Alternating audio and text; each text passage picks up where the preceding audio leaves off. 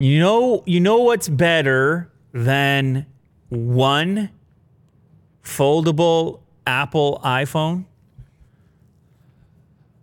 I'm gonna It's two! guess that. It's two! Oh, that is very loud. Foldable Apple iPhones. Apple has purportedly asked Foxconn to create two foldable iPhone prototype shells. This is the report. This is the rumor. We all know that Apple's been paying attention to the marketplace. They've been seeing what different brands have been up to. And, Samsung, on the other hand, they just been putting stuff out. They're not sitting back and waiting. They're just doing it. And how have they done it? Well, obviously, we have the most famous product. Look at it, it's right over here. It's still over there. We have the most famous product, that little folder right there, Z Fold 2, the latest of the large folding devices. But there's a little sibling that doesn't get talked about as much, the Flip model, which is the clamshell version. And it's around portability, and it folds from a portrait into a clamshell, etc. I know our pal Austin Evans loves this device. I saw an Instagram post from him saying it's his daily driver. It's official. Yeah, he loves the Z Flip. And so you're trying to figure out, if you're Apple, you're sitting back and you're saying, which is the more Apple type of approach here? You're saying to yourself, do people want something more portable, something reminiscent of the flip phone days? Would that be a better complement to our current lineup? Or is it the big boy Z Fold style device that is practically a tablet in its unfolded? And then which one also disrupts our iPad market even more so? Because obviously this one does not. No. But when you get into the larger foldables, all of a sudden you're kind of close size-wise to some of those smaller iPads. So they might say, hey, it's going to bite. We want everybody to have an iPad, an iPhone, an Apple Watch, and all the rest of it. We don't want to have these things overlap. But maybe Apple's unsure.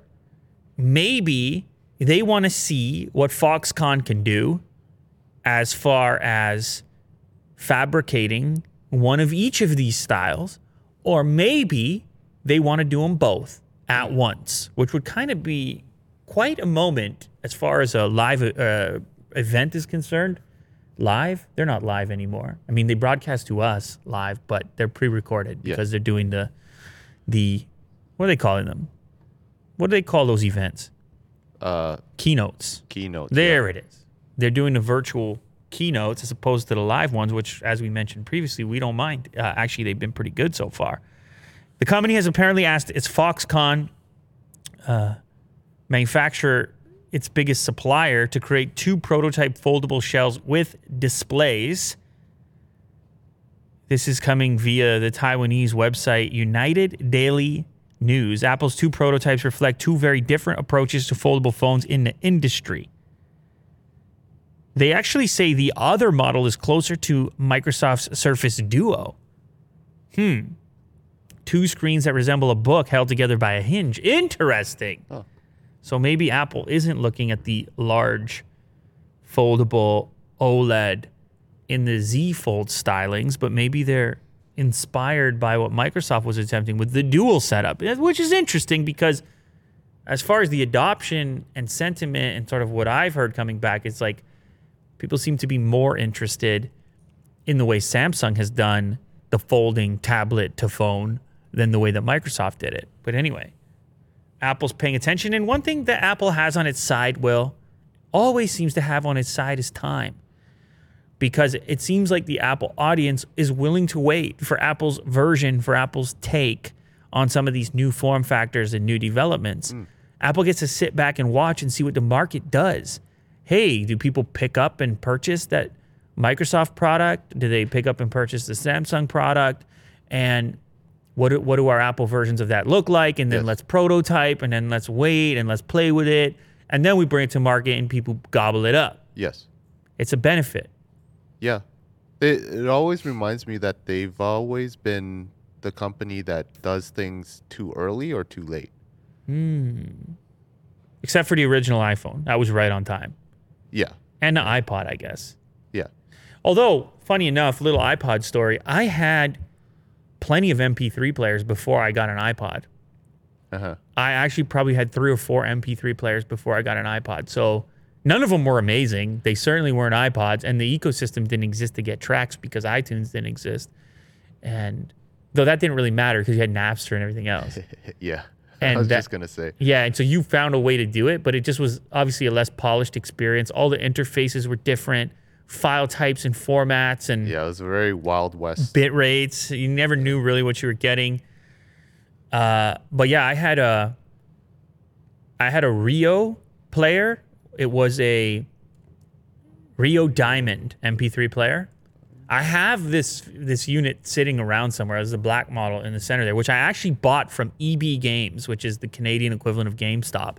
Who knew who was supposed to be selling these things HMV? as well? Like who really?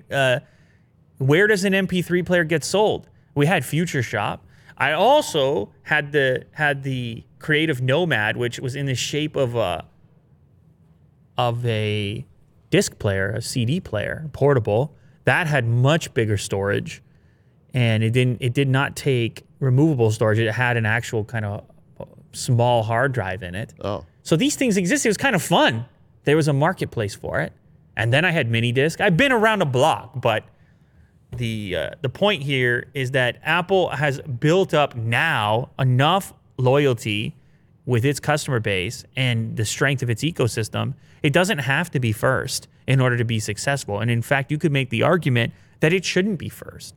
I know a lot of people come in and say, when Jobs was around, they were doing surprising stuff. It wasn't so predictable. It's like, true. But one of the things that comes along with scale is responsibility. Once you have this tremendous fan base, you can't afford to miss. Mm-hmm. And so that's sort of more, it's a mature company. Obviously, when it comes to the car that we talked about previously, the game's going to be different because they haven't done it before. But even there, I think we can safely say they're late as well, considering how long Tesla's been doing it. Yeah. Electric cars and autonomous stuff, AI and the rest of it. Hopefully they do it right. We'll see what Apple does with the foldable. But based on the patent filings, the consistency of rumors, it looks like they're at least considering they probably will do something. Today's sponsor, DoorDash. I got a little DoorDash story for you. Okay. Yeah, we were looking for some Thai food. You know, Little Will, not Big Will, my Little Will. Mm-hmm. Huge fan of Thai food. Which one? Oh, you want to know what kind? You want to know the exact restaurant? Pad Thai or something? Here? No. He just likes a fried rice. Okay. With some shrimp in it, and he will devour a mango salad. Oh. He just loves a mango salad. Now, to be honest, that would be his order, but he'll eat like pretty much. I mean, if you got the spring rolls going on, you know what I got? I got the cold rolls. Actually, have you had those before? The fresh rolls? Yeah, the fresh rolls. Yeah, with rice paper. Yeah, it's fine. Yeah. It's almost like a salad in a it's like a convenient. Yeah. It's like a one bite salad, without the headache of having to stab individual components. Do you know what I'm saying? Very convenient. Yeah, it's so convenient. And there's a little dip that goes with it. But anyway, none of it would be possible without DoorDash, obviously. I'm not cooking this up in the kitchen, and that's fine. But the family enjoys it, and therefore I boot up the DoorDash, and it stays super convenient. And we get to watch some Mandalorian while we're waiting, and then just shows up, and the Thai food is there, and it's delicious. So you already know. You watch this show, you already know I use DoorDash all the time. DoorDash is my delivery app of choice. You can get everything you want, whether it's a local Thai spot or it's some of the national favorites. They're on there as well. It's a lot to choose from. Chipotle, Wendy's, Cheesecake Factory, if you're looking for those name brand. But also, you'd be surprised, man. It's a huge inventory of different delicious foods to choose from. Right now, our listeners and viewers are going to get $5 off and zero delivery fees on their first order of $15 or more when you download the DoorDash app and enter the code LouLater. Don't forget the code LouLater. That's free money. That's $5 off and zero delivery fees on your first order of $15. It's available in the Apple App Store. It's on Android as well. Super easy, convenient. You track your order the whole way there. And you can enjoy some entertainment, get some work done while your food is on its way and delicious And you yourself can also devour a mango salad. Imagine that. DoorDash.com, DoorDash app, and the code LouLater. All right, we got a story here about Apple's weirdness around chargers. Obviously, we had a lot of headlines when they decided to get rid of the charger in the box for the latest iPhone, but then it brought up a lot of questions for users around which charger should I have? Which charger do I have at home? And is it going to work? Is it enough for whatever fast charge capability I have on my current device? And what about the other devices around the house, iPads and so forth? It's kind of confusing. Now, the way in which the rest of the marketplace figured this out is with that little PD component. When you see USB PD, power delivery, those are smart chargers that can figure out the specification of the device that's been plugged in order to deliver the correct amount of power in the correct format that device can take advantage of. A lot of Apple chargers do not have PD up until recently. And as a consequence, even though you may have an Apple charger with a higher stated wattage, it may not correctly charge some of your devices. So the example in this article, 9to5Mac, if you have the older 29 watt power brick, it can't charge the MagSafe Duo. You can't plug it into the MagSafe Duo as your charge brick. And all these different devices are not coming with chargers. So you're having to figure out which brick you should have. And you probably thought you were going to plug some of these devices into older chargers. That charger draws 15 watts of power. You're sitting there saying, I got a 29 watt power brick, I'm probably okay. Not exactly. And the same thing is said for the 18 watt charger that was supplied with last year's iPhone 11 Pro, which couldn't initially charge the HomePod Mini. So what happens? Does it not charge at all? So the 29 watt power brick doesn't support USB-C PD 2.0 or 3.0.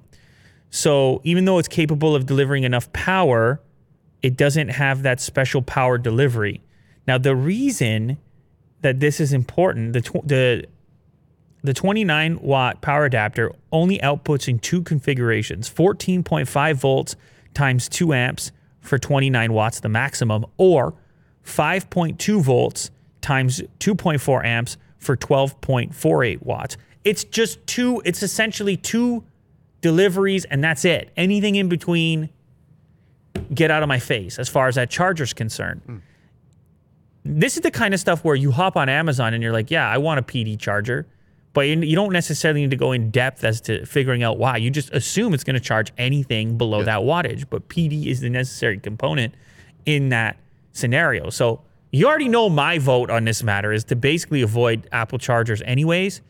And we have an official sponsor on Unbox Therapy, Anker chargers.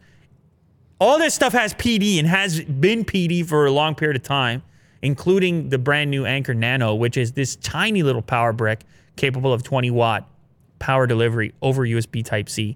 Of course, they have bigger bricks if you need more wattage, depending on the components that you want to plug in, but at least you're going to get PD. Now, the other option, obviously, is that you could pick up Apple's latest power brick, the latest 30 watt power brick, and then that also supports PD. So they finally hopped on the PD train, but just keep in mind, as you're picking up these new Apple peripherals that don't include power bricks, the power bricks you have lying around might not be the perfect fit and probably aren't the perfect fit for a lot of these new peripherals. Speaking of power bricks, how about Huawei certifying a 135 watt charger in China? These charge races been going on, mostly amongst the Chinese brands. Xiaomi has been in that race. OnePlus, to a certain extent, has been in that race. Obviously, Oppo has been in that race. They may be the current champs. I'm not certain. Huawei wants to be a part of that. I like a fast charge. Obviously, there are arguments against it. People think that they're degrading battery life on these fast charges, that there's too much heat. Of course, at the same time, the technology is racing to outpace some of those drawbacks. So you have to wait and see how it's been implemented over here. But over 100 watts is bananas. 135 watts is obviously bananas. It supports 5 volt, 3 amp, all the way up to 20 volt, 6.75 amp, equating to that mind-boggling 135 watt rate. They previously maxed out at 66 watts on their supercharged technology, but they obviously, well, they're looking for any type of competitive edge here, seeing as how they've been kind of strong-armed out of most of the marketplace outside of their domestic Chinese customers. And therefore, in that Chinese marketplace, they've got competition, pretty stiff competition, particularly in this particular spec around fast charging. But I don't know if this gives them the crown. Maybe we can get a quick update. What was Oppo's fastest? Was it also 135? And it was close. It might have been 125. Oppo announces 125. And the 125 was doing charging a phone in 20 minutes, the whole deal. Yeah, pretty amazing. Anyway, we've covered it here on this show. You can go check out the Later Clips channel. That's where you can watch this show in clips. And every fast charger that comes out and breaks some record, we pretty much covered on this show. So you can go find all the comparisons. But Huawei is now in the running for fastest with their new 135 watt tech. Samsung has confirmed the Galaxy S21 event for January 14th. They're, of course, going to launch more than one phone, and we've pretty much seen all of it leaked at this point as far as what it's going to look like, which is kind of to be expected in this day and age. The invitation went out. They'll be launching the S21, S21 Plus, and S21 Ultra. It's on January the 14th. The tagline, "Welcome to the everyday epic." Interesting. Is there an epic collaboration there? There is an Epic collaboration, of course, because Epic loves Samsung, because Samsung lets them do their installer or be installed through the Samsung-specific store on Android. Yeah. Anyway, I just picked that up. I'm sure someone else has recognized this. But what kind of Epic integration? I'm curious. Will it be, does everyone get free Fortnite stuff? How are they going to leverage that partnership? But it's definitely meaningful to both parties. I don't know for sure. Maybe they just like the word epic, but it seems a little too fitting given the current state of affairs. On the nose. Between Apple and Epic Games and Fortnite and all the rest of it. So we'll see what that means. Anyway, the event is happening 7 a.m. Pacific. That's 10 a.m. Eastern. That's our time zone here. I don't know. Maybe we should do a live stream. Maybe we should do a live during the event. I don't know. You guys let us know down in the comments who wants to do a live. But we will have the devices and be doing the unboxing video, obviously, as well. I'm curious. You know, every time Samsung puts out some new devices, it's interesting. This new Ultra piece of the lineup has offered up an opportunity to get a little more outlandish on the giant side of phones. Now it has supposedly S Pen support. I'm curious how they're going to manage where you put your S Pen, things like this. There's obviously going to be more information coming up shortly. But yeah, there's a GIF actually if you want to catch a glimpse at the S21 5G at the bottom there. You go into the camera lens. The one thing they're doing that's, I guess, a little different is the two-tone effect on the back with the lavender and the rose gold kind of look there. That's a slightly different approach. But I know you were angry about the fact that that one module is outside of the main camera unit. That was causing you all kinds of distress. The flash, maybe? You were telling me about how you were losing sleep over it and everything. Very else. upset. So, LG is going to demo a bendable OLED gaming TV at CES 2021. CES 2021, I don't even know what that is, how it's going to happen. Obviously, it's going to be virtual, but companies still got to launch products, and they plan for this event way in advance for CES, which normally takes place in Vegas, but obviously it's a different type of year this year. Now, you're thinking bendable. What do they mean bendable? I've seen curved displays. LG's been working with curved displays for a long period of time. So have other manufacturers, Samsung and others. Bendable meaning this one can be both flat and curved. Well, depending on what you're doing, you can have the display adjust in real time. That's the beauty of OLED and the flexibility of OLED. So if you want to watch a feature film or you want to watch the next season of Mandalorian when it comes out, then you're going to want a flat screen for that. But what about when you want the immersive gaming experience when all of a sudden you boot up the Forza or whatever it might be on the racing? Project Cars, I was playing that back in the day. Do people still play Project Cars? I don't know. But if I ever build another racing simulator, then I think I got to boot up the Project Cars again. I was talking to Lincoln about that on the way over here. He's very upset that we don't have that racing simulator anymore. Yeah. In fact. So anyway, this one can do both. What else does it say here? A 48-inch 4K bendable cinematic sound OLED. Switch between flat and curved. Enjoy videos and gaming. It morphs into a curved screen with up to a 1,000 millimeter radius for immersive gaming. That's pretty cool. Also, for some reason, variable refresh rates from 40 to 120 hertz. And then they're also preparing up to a gaming monitor up to 360 hertz. So they got some products lined up for CES, including the adaptable, bendable display. You sent me this story, but yeah, it's getting a lot of coverage, at least here, coverage in North America. Chinese tech billionaire Jack Ma was removed from his own reality TV show and has not been seen in public for 2 months after falling foul of President Xi and over anti-regulation speech. Now, first of all, Here. you got targeted on that ad right there. Yeah. First of all, Willie Doo, Okay. let's just say, for the record, this is all speculation. All of this, everything we're about to touch is speculation. So we got to take it for what it is. Obviously, this headline is just like coming right at you, dailymail.co.uk. But it's covered, it's all over the web, this story. This is a prominent individual. I feel the need to let people know who maybe, I don't know, don't follow it. AliExpress, Alipay, all the rest of it. One of the richest guys in China, was the richest guy in China. I think he's number 3 now. Yeah. Because stuff is going on, obviously. But just an icon, I guess. And as far as entrepreneurs in China are concerned, an icon. Similar to like Elon Musk. Yes, here. we had to draw the correlation so people understand and are not familiar with the matter.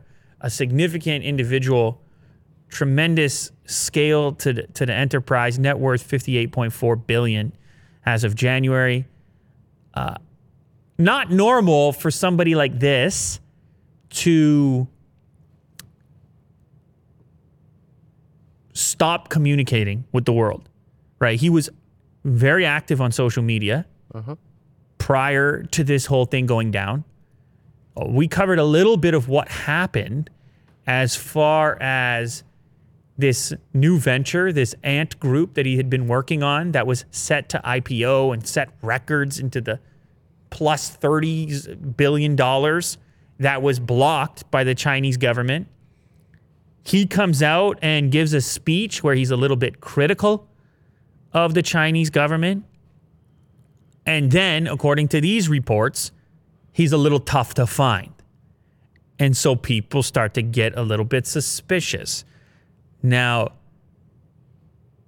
is it impossible that an individual like him just takes a little downtime and realizes that he ran afoul of the party line and just says, you know what, on his own accord, says, I'm going to lay low right now? Just take some time to think. It's possible. Is it possible that an individual like this gets told, you're about to lay low, sir? That can happen as well. I feel like that can happen as well. Yeah. So whether it's a PR thing, whether it's a business decision, or whether it's some type of instruction, the fact of the matter is the guy pretty much hasn't been heard from for a while. And then the other piece of it, he was working as a member of a Dragon's Den Shark Tank style TV show. And it was happening in Africa. What was the name of that show? I want to get it right. I mean, I haven't seen the show. It's called Africa's Business Heroes. Africa's Business Heroes. He disappeared from that TV show just before the November final. His photo was scrubbed from the show's judging panel webpage. A spokesperson from Alibaba told the Financial Times that he can no longer be a part of the judging panel due to a schedule conflict. However, just previous to that, he had tweeted he couldn't wait to meet the contestants for the final. And then no activity since then on his Twitter account. And he had regularly seen prior to that several tweets per day.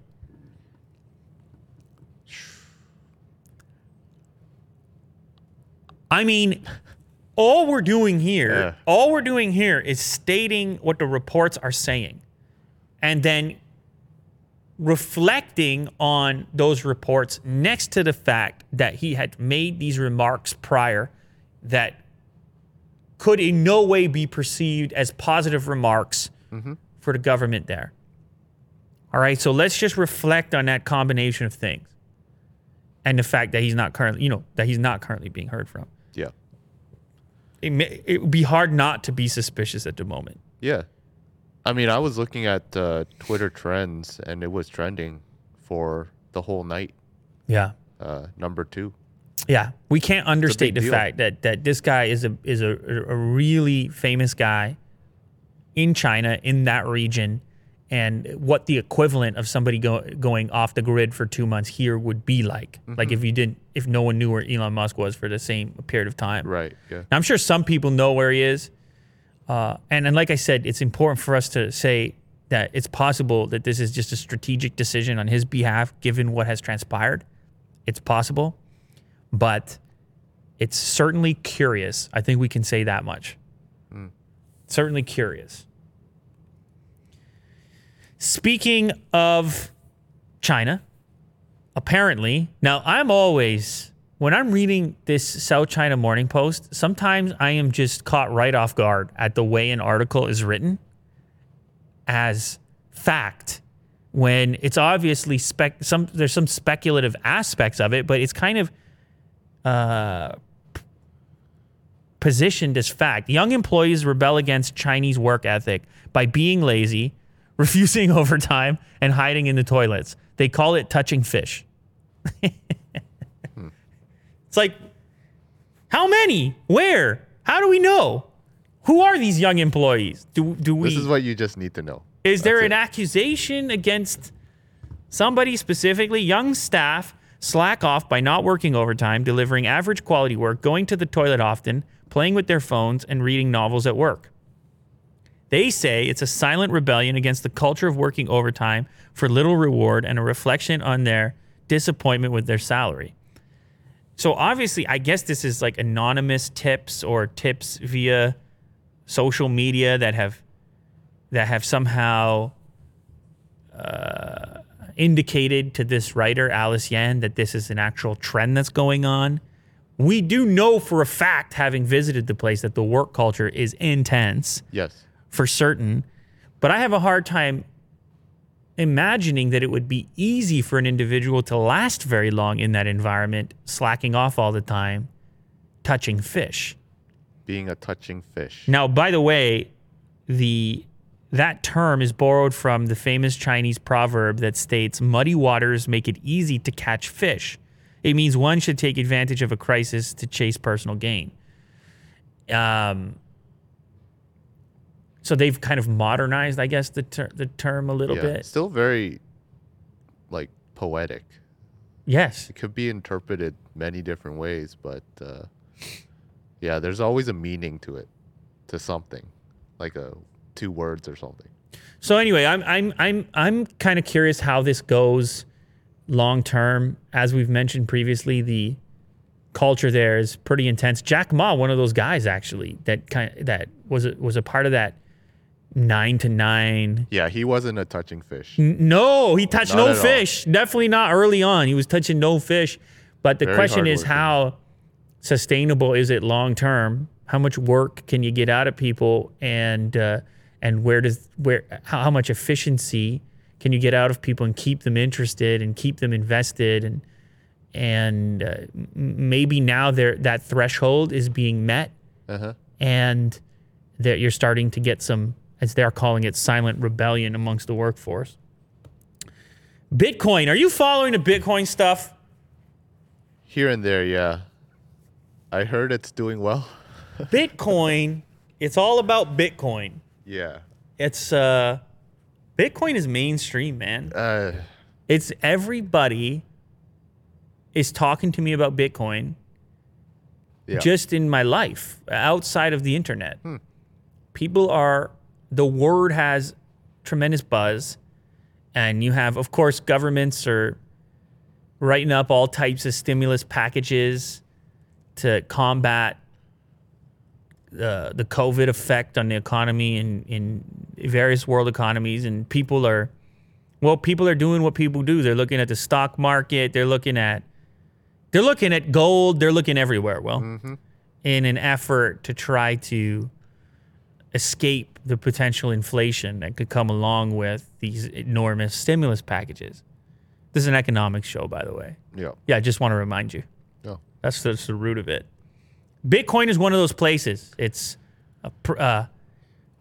futuristic and limited, and all the sales pitch that's been going on. It's perfect for right now. Yes. Bitcoin is just perfect for right now, and so we've seen the value skyrocketing. But I need to get an update from you because I'm on Reuters right now, and they're telling me that it fell sharply on Monday. Is this true? Nothing sharp about that. I mean, it is down. Well, once it reached 30,000 per Bitcoin, it immediately jumped another. It went right back 2,000. up. Yeah. And then it went down again. Yeah. According to today. Yeah, today. So this article was that, see that sharp fall right there? That right there, it went below 30 grand from a high of like what, 34, 33, 33. Then it drops down to the high 20s. And now it starts to climb again as the day has gone on since I selected this particular article. So it does showcase a certain amount of volatility, which is still there. However, I mean, if you just please do me a favor and take that chart and put like a year on it. This is just out of control. Put a 5-year on it. This is just, look at the current spike. My God. So anyway, yeah, Bitcoin is super hot, and it's becoming impossible to predict what is, well, maybe not impossible. I would say, judging from that previous high, there probably will be some correction coming sometime soon, but it seems actually surprisingly static. Uh-huh. Well, I mean, like give me the 1 year was again. Give me the 1 year again on that. Like, yeah, we're super high right now. Okay, this chart's a bit deceiving because why is that 10 and the other one is 30? It's definitely, this chart's a bit deceiving. But anyway, point being is it's been above 10 grand for a while now. I guess for people that are interested in investing, yeah, it's a huge cliff right now. That you're climbing a huge cliff. That chart is much better. Yeah. That chart does a much better job of illustrating how much higher we are right now. It is such a bizarre psychology, though, for me, because it seems hard to buy right now. But yet, it isn't for so many people. You would think, look, there's obviously tremendous complexity here as to how people are trying to make money in this, in any kind of trading, whether it's currency, stocks, or otherwise. But there is no doubt that there's tremendous hype around Bitcoin right now. And I expected to give you the evidence. I expected to make a story about how it was tumbling a little bit, which is the headline of my particular article. And then it bounced back. In that amount of time between reading that and shooting this, it rebounded the other way again. An hour or two. Yeah, an hour or two. So it goes to show you how much action is happening around Bitcoin. It continues, man. Everybody's into Bitcoin. Google employees announced the creation of a union. This is big news. That doesn't happen every day. More than 200 Google employees on Monday announced the creation of a union, a historic first at a major technology company. Now, normally, major technology companies don't really like the idea of unions too much. I guess there's probably all kinds of reasons why. Union attempts to create collective bargaining so that everyone can say, well, they can say we're going to strike, we're not going to work if this thing is not met, and we don't agree with what you do. It's power to the workers. Of course, it can go the other way as well. It can be problematic as well in certain circumstances where that group of workers may actually demand something that might not be great for the company. That's possible too. Yep. The important thing here is that it is historic and it's a big deal. However, it is only representative of 200 Google employees. That's the key. When you see the headlines, it seems like a big deal. And then you see the number that are actually involved in the creation being 200. Do you know, Will, how many people work at Google? 120,000. Oh. 120,000, and they only got 200. So it makes me a little curious about now, I don't know. I guess all things have to start somewhere. Yeah. But it makes me a bit curious about how appealing the idea is to the remainder of the employees, or if the employees already feel that their needs are being met and they don't want to pay dues to be a part of a union where they feel that their, whatever it might be, their salary or whatever else doesn't need any improvement as far as negotiations are concerned. So there must be a reason why up until this point, the big tech firms have been able to avoid the unionization of their employees, whether it be through salaries or other incentives. And so we'll have to wait and see how successful this particular union is. But obviously, if it gathers steam, it does have the potential to shift or alter the course of Alphabet, because we haven't seen this model previously. Yeah, it'll be interesting to see. Like, it's like instant walkout. It's like, whoa. There's 200 of us. We're not willing. It really, these things do depend to a certain extent on scale, right? It has to be disruptive to the company and to the company's ability to operate. That's where the leverage takes place. And so there's not really I don't think there's that much power. Maybe it depends who these 200 employees are. Yeah. Maybe there's not that much power currently. But again, if they can make it attractive, or if they can get high profile employees as a part of it, grow. I don't know. Maybe that leverage can swing a little bit. We have to wait and see. Oh, by the way, there have been some issues at Google. You had a 20,000 worker walkout that happened relatively recently over the company's handling of certain issues and events that took place regarding accusations of misconduct. Yes. So where are those 20,000 on the union, though? I don't know. We have to wait and see. Yeah. You remember this Quibi thing? Quibi was like, we're doing a big budget stuff, but for the small screen, for your phone, and look out Netflix, and we got $1 billion, and a former Disney executive, and then nobody watched it. And this was during the pandemic. Yeah, maybe. The launch, which was good timing for them, right? That's great. It's a great question. We were talking about Disney Plus earlier. Yeah. Whether or not pandemic is great timing or bad timing, because people are looking for stuff to watch and they got lots of time or more time on their hands. But then on the same token, they're not really splurging on the cash. Yeah. So it's hard to say, but I think it worked out for Disney Plus, less so for Quibi. Anyway, the new rumor here is that Quibi is in talks to sell its shows to Roku. I guess there's no reason for those shows to go to waste, and if the service is going down, the shows could find a new home and get seen by somebody. It's funny though, because we were just talking about how Roku as a streaming device is independent of content, unlike the others that try to promote their specific content, whether it's an Amazon Fire TV or an Apple TV or I guess the Chromecast to a lesser extent. But all these big brands do streaming boxes and don't try to push their content on you. If Roku acquires Quibi's content, then you have to imagine that they'll be pushing that content on you. So that could drastically change Roku's model around it, how it perceives content, and whether it continues to go down the path of creating exclusive content as opposed to just being a hub for your apps. So this would give the Roku channel exclusive access to Quibi's slate of programming. And Roku thinks that this content will have a better chance on its platform since there's more people to get the content in front of. The service was headed by, Quibi I'm talking about, was headed by former HP CEO Meg Whitman and former Disney chairman and movie producer Jeffrey Katzenberg. They managed to raise $2 billion in funding before the app was released.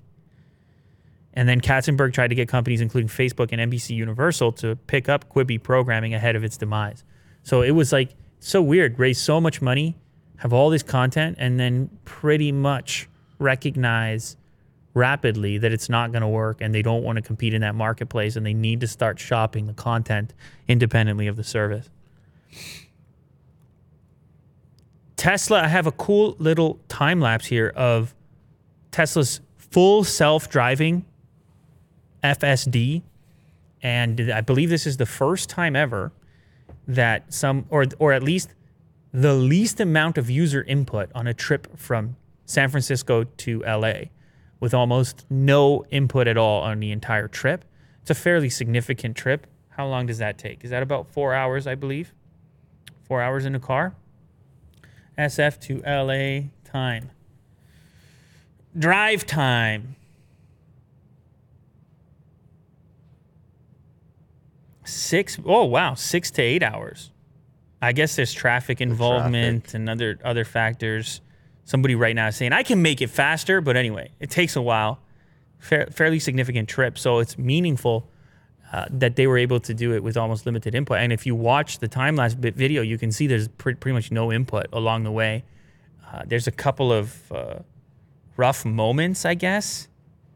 Rough moments? Well, there was a moment where there was some debris, and the driver took control of the wheel just kind of preemptively, not wanting to take the risk that the self-driving would be.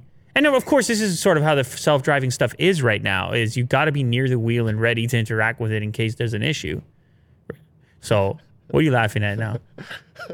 I thought you meant like when the driver takes control, it's like off a cliff or something. It's like about to like go off the cliff or something. Something comical. That's what I was thinking. Here we go again. Here we go again, Will. We're going to have a Willie Doo laugh session over here as he envisions a Model 3 going off a cliff, and it's the funniest thing he's ever imagined in his life. Now you take control. No, I think there was some debris on the road at some point during the time lapse, and he preemptively grabbed the wheel to... We don't know whether or not the full self-driving. He probably should have just went with it, but it's you're doing the test. You might have done the same thing. And apparently there's another section, some erratic lane behavior around San Francisco's Market Street. But otherwise, it made the trip, and it's pretty impressive. And you can imagine people who need to make these extended drives to have the full self-driving would be, of course, full self-driving. We're talking about off the highway. We're talking about everywhere. Cool. Yeah. Fully independent. Very cool. I mean, that animation in the UI on the dash is full self-driving, yeah. Really cool. The outlines of everything. Oh, yeah. I should also mention, though, Los Angeles to San Francisco, climate-wise, is optimal for full self-driving for LiDAR scanners because you have your conditions are pretty consistent, right? As opposed to, look at the roads around here right now with all the slush and stuff on the roads, which could increase the complexity for these scanners and may yield different results. So just keep that in mind as well. This is kind of the optimal climate for this particular test. Speaking of Tesla, we were talking about how the Model 3 had been doing well in the JD Power in China, and the Shanghai factory had been delivering quality by the looks of it as far as the domestically manufactured Tesla models. Well, the Model Y, it sounds like it's about to be the same thing. We have another report from South China Morning Post. Buyers of the locally made Model Y are going to have to wait till February for deliveries to start. Prices came in lower than they had originally expected, which is always a good thing. Starting at $52,000 for the long-range version, excluding a government subsidy, and that's 30% cheaper than the price that was originally quoted for those buyers in that region. So they got a nice little bonus, a nice little surprise, and like, oh, for this type of deal, we can't miss out. Now, obviously, as I've mentioned in the past, Will, there's a lot of competition in that particular market for EVs, way more than here. There's 5 or 6 brands, including one brand that actually landed ahead of Tesla in the JD Power rankings. Was that NIO? Trying to remember the name of it now. NIO, is that the correct? Yeah, NIO. And I've actually got another story coming up after this one about how Foxconn is preparing to enter the electric car space in a more significant way in that market as well. So it's kind of difficult for us to imagine, because here, as far as dedicated electric car companies that only sell electric cars, it's Tesla and that's it, really, for the most part. I know there's a lot that are emerging now, but don't have a product on the road yet, like the various truck companies that are rushing to get a product out and things like that. China's completely different. China, you have so many domestic players to choose from. So when Tesla succeeds in China, it might actually mean more than when it succeeds here, because it's up against other electric competitors that are selling products more similar than what's currently available in the North American market. But anyways, yeah, so the Model Y, people are really excited about, even though they have to wait. They're willing to pay $52,000. They think they're getting a deal. So this is the Foxconn story. They have sealed a manufacturing deal with Chinese EV startup Byton. Now, Byton has ambitions not just to selling cars domestically, but also to other markets across the globe. And the reason I chose this story, what I think is interesting about it, we obviously understand the intimate relationship between Apple and Foxconn. Just like the story off the top about how Apple asks Foxconn to make two mock-ups, two prototype shells for folding phones.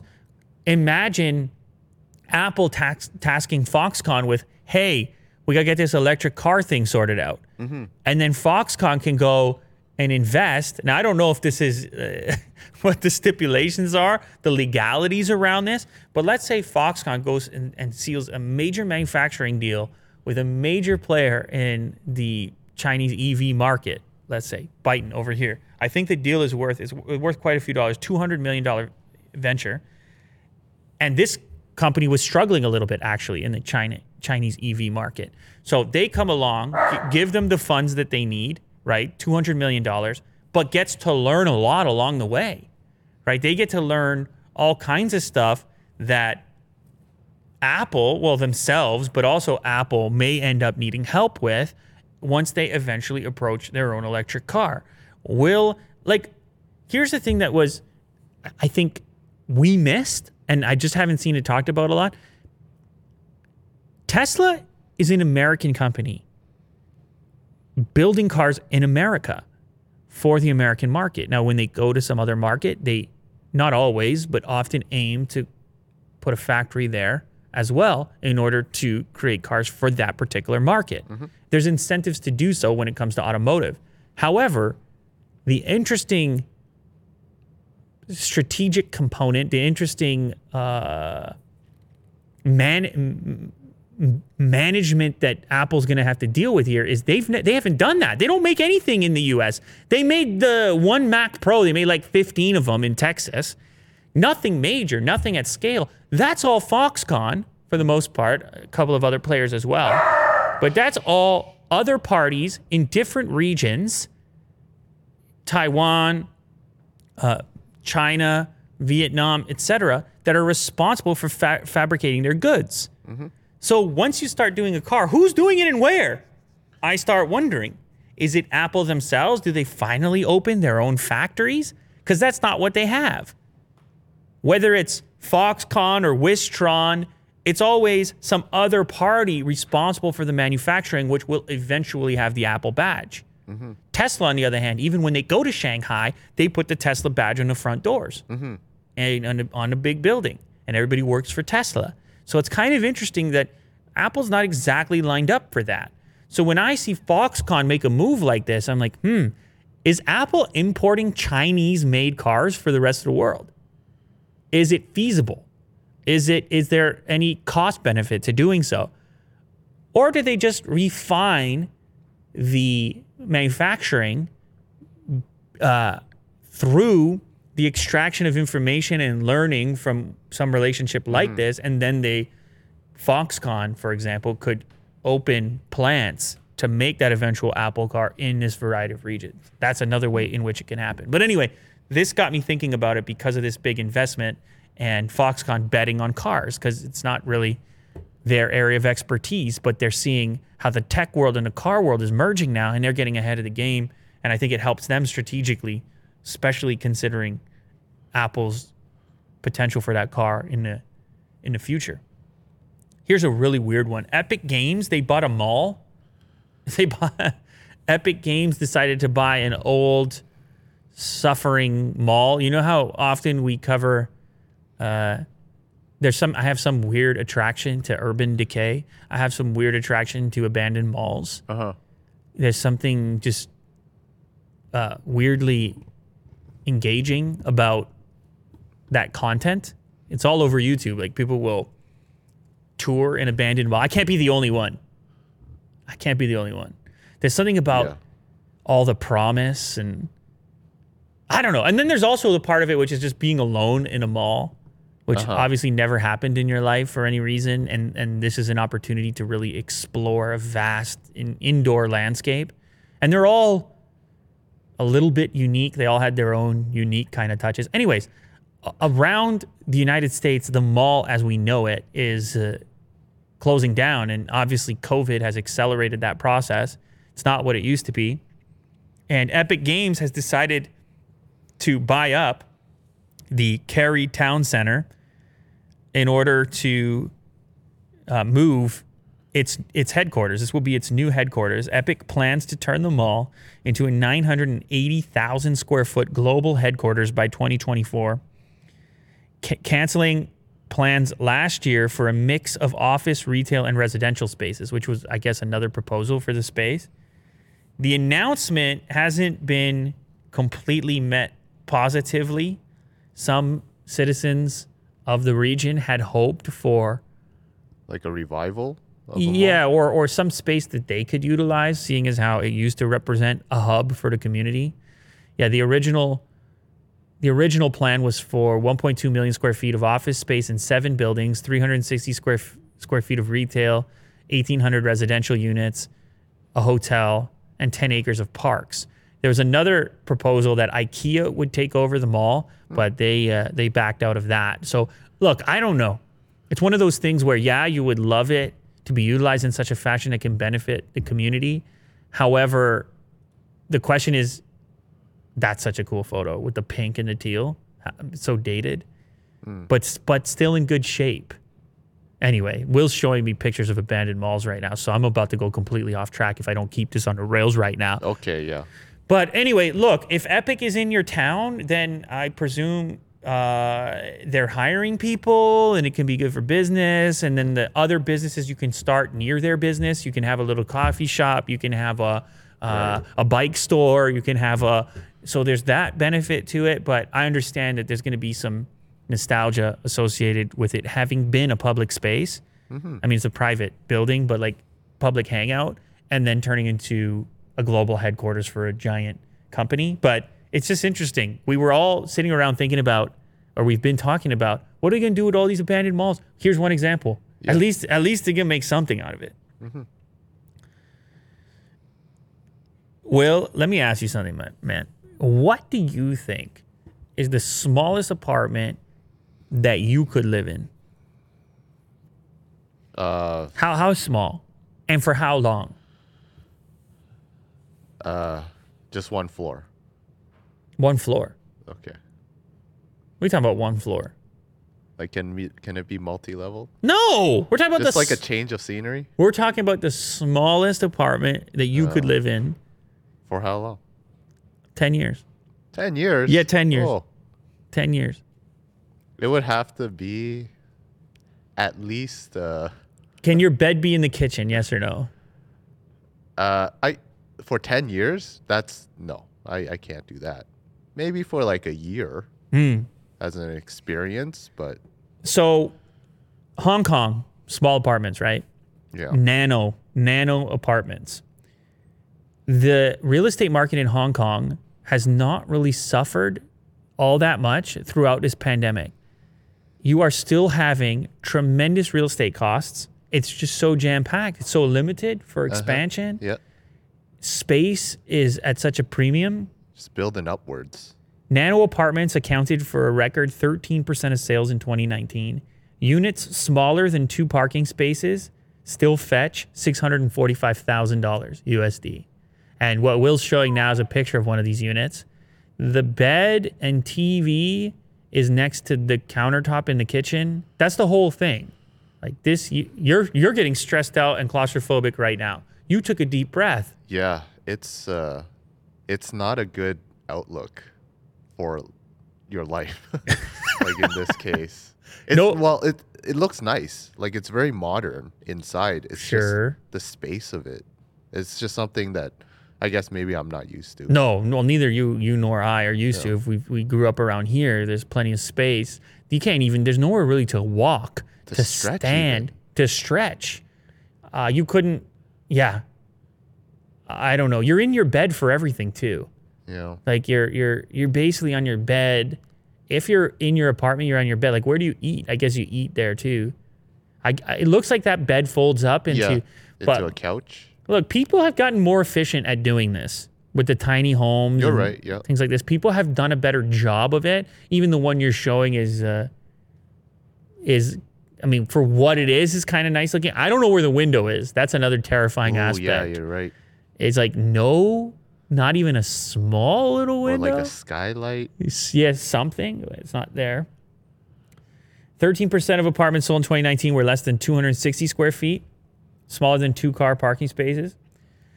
These tiny units accounted for only 0.2% of sales in 2010. So in 2010, people were not that interested in those tiny, like nano-size apartments. However, that 0.2% is now up to 13% in 2019. So the affordability goes out the window, but people still don't want to leave or can't leave. And so they're taking what they have and turning it into the only thing they can get. Right. Which is this shrinking of the physical spaces. It has been the least affordable housing market for a very long period of time, and by a long shot. Funny enough, on that list of non-affordable living, 2 Canadian cities in there, Toronto and Vancouver. Vancouver coming in second, but it's still at like half of the, it's twice as affordable as Hong Kong comparative to what people make in that region. These are adjusted, but also on the list, Sydney, Melbourne, Auckland, San Jose, San Francisco, and London. But to put that in perspective, Hong Kong is a 20.8 and London, England is at 8.2. So tremendously expensive place, which has caused this shrinking of spaces. It's like some have called it a coffin. I wouldn't want to spend too much time there either, particularly right now with COVID and everything else. If you can't get out of the house either, it's a rough ride. What if you have a noisy neighbor too? Right. I'm thinking the walls might be pretty thin just for the space. Know, man. I don't know. It was kind of something similar to the conversation around New York and the style of apartments. It's one thing to have a tiny apartment if you spend a lot of time at restaurants and bars and at work, and so what? Who cares? You just sleep there. But if you're expected to spend a lot of time there, I think then the space comes into question a little bit more. We have a retro-inspired black PlayStation 5 here. This company, Super 5, I guess. They want to sell you... I'm actually a bit confused as to what they're selling you, whether you send them your console or you buy an entire console from them. They say the retro-inspired PlayStation 5 console is from $649 and check back soon. So I guess that includes the console, not just the customization. The production will be limited to 304 units. It includes a retro-inspired console plus controller plus colorized logo insert, shipping late spring 2021. Basically what they did is they took the current design of the PlayStation 5 and tried to make it look like a PlayStation 2, right? Okay. That's the color scheme on the PlayStation 2. If you recall, you had the blue light on the front, the colorized PlayStation logo, obviously the colorized triangle, square, X, and circle buttons on the controller as well. I think it's a pretty good look. However, obviously these devices are in very short supply, so this company is going to have to accumulate 304 units so that they can produce themselves, and then people are going to have to wait in line to purchase them themselves. Now, they do say the console will not be disassembled as part of the conversion process. The side panels will be removed as part of the conversion. So I don't know what they're going to do. They're going to be painting those side panels or what. But either way, it's not going to be helpful if you already have a PlayStation 5. It doesn't seem that there's any method for getting your PlayStation 5 modded if you want a black one. However, there is going to be a black PlayStation 5 solution from our pals over at Dbrand. They're working on black side panels. I don't know how much they've shared publicly, but on their Instagram account, they keep publishing pictures of it. And so that's going to be another way, if you already have a PlayStation 5, it's going to be another way to black it out yourself, as you can see in the images Willie Do just brought up. And it doesn't have, it's not going to have those retro elements like the colorized PlayStation logo. It kind of is going to look even more simple, just black.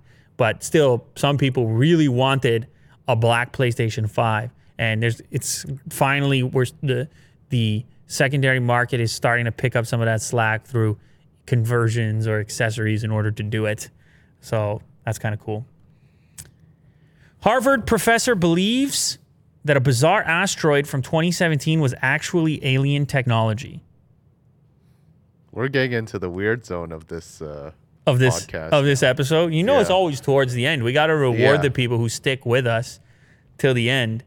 It's a really interesting article about the shape of asteroids and how consistent they are and how their movement patterns are somewhat predictable, and eventually how this particular professor came to the conclusion that this one was unusual enough to potentially be considered something other than an asteroid.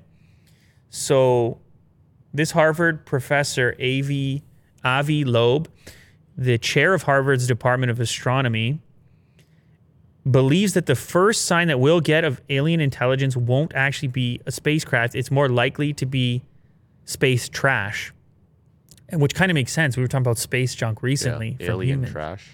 Right, floating around out there and not necessarily happening upon us intentionally. So this object, was the first known interstellar object to enter our solar system from the direction of Vega, which is a star 25 light years away. And let me tell you something. Anything comes from the direction of Vega, I'm paying attention. Okay. Anything. This object was known as Oumuamua. Oumuamua. Do you think I got that or what? I think you got it. Oumuamua. It made its closest approach to the sun, and by the end of September, it had traveled past Venus. So it came past Earth at close to 60,000 miles per hour. The first thing that was weird about it was the shape. The object was about 100 yards long and shaped like a cigar. And that's not normally the shape of an asteroid. Giant alien cigar. Yeah, that's right. They were finished with it. It was unusual. It was also unusually bright, 10 times more reflective than a typical stony asteroid or comet. So 10 times more bright, not 2 times more bright, 10 times more bright. And then the other part was the way that it moved. It appeared to have excess push away from the sun. So the way I understand this, the sun, incredible gravitational pull. Things typically accelerate towards it and then decelerate as they move away from it. Whereas this object continued to have push away from it as if it were being propelled by something else, something more.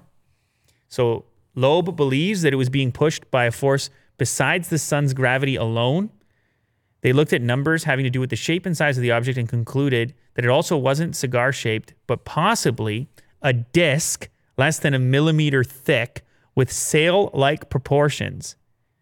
Possibly a solar sail, which could account for its acceleration as it moved past the sun. Not all scientists agree with this story. Pretty amazing stuff either way. Mm-hmm. A solar sail. I love the idea of it. Very cool. Gathering steam as it moves past the sun. Incredible. It's a huge cigar. From a giant alien cigar. There you go, Will. No, but he at first they thought that's what it was. And then they decided, no, maybe it's actually just 1 millimeter thin. What, the sail? The sail. Oh, yeah.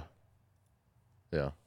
A disc. You know how discs are in the community of alien enthusiasts, discs and aliens go hand in hand. Yeah. Cigars less so. That may change after this story. I don't know.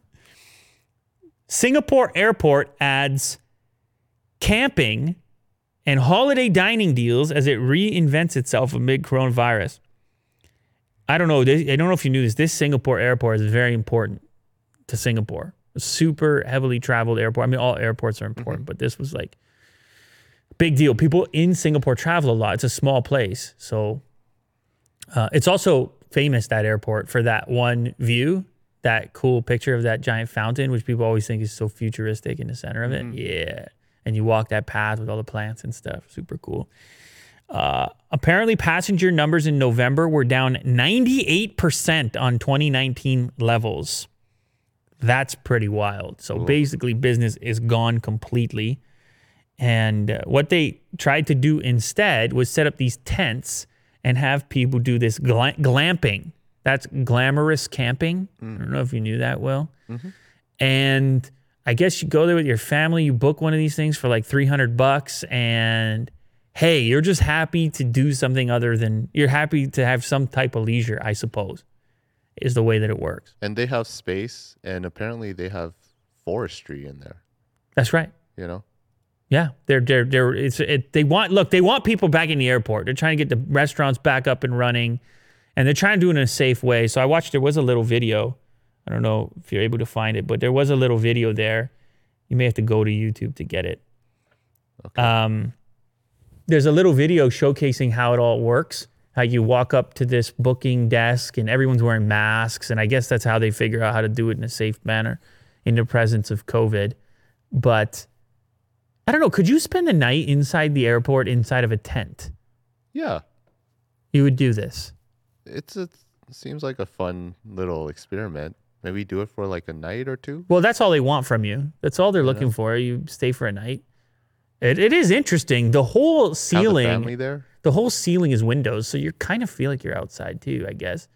And you can see they check the temperatures on everyone when they arrive for their glamorous camping trip. A luxurious form of traditional camping. See, you catch a couple of photos. You got the hand sanitizer right in your tent. It's almost surreal that, you know. Yeah, well, it's in this. It's a weird combination of things. But they're looking for romance. They're looking for things to do, and they're trying to make a comeback. Rental fees range from $100 to $270, depending on which themed tent you choose. Singapore trying to make a comeback. Everybody's trying to make a comeback in 2020, including you and me. Well, yeah, we're trying to make a comeback. 2020. 2021. What am I talking about? Yeah.